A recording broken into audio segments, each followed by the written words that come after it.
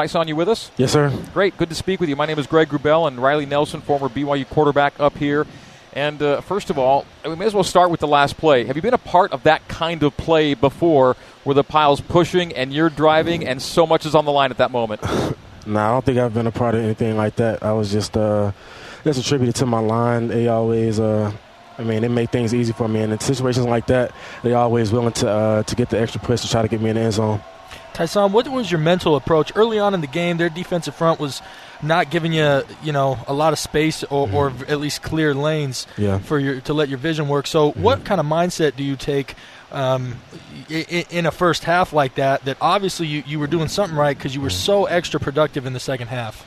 Yeah, I was just Tennessee, they had a good group. They had some guys on defense, but just talking to Coach Stewart, he was just, telling me, just to be more decisive and, whatever you see, just take it, So in the second half, I was just trying to do more of that and just listening to him, and I just felt like I had more success in the second half. How did it feel to be back in the SEC and back on the checkerboard with a different team?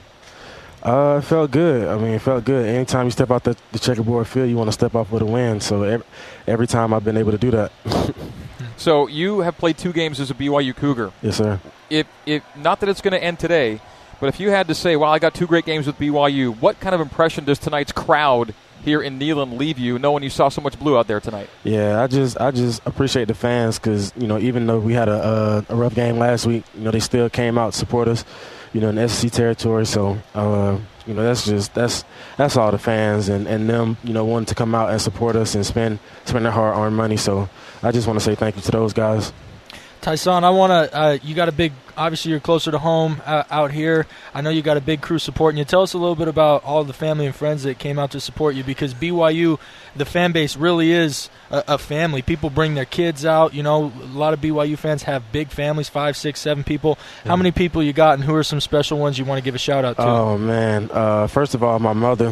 Wouldn't be here definitely without her.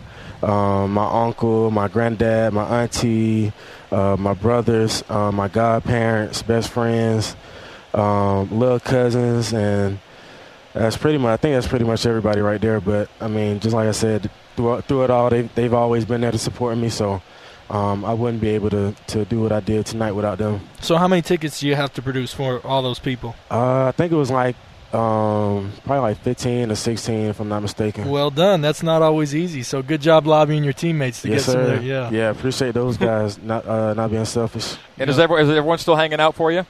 Yeah, they're still waiting on me right now. Okay, we're going to go let you enjoy your family and enjoy the moment tonight. Wonderfully done. Thanks, Tyson. Yes, sir. Thank y'all.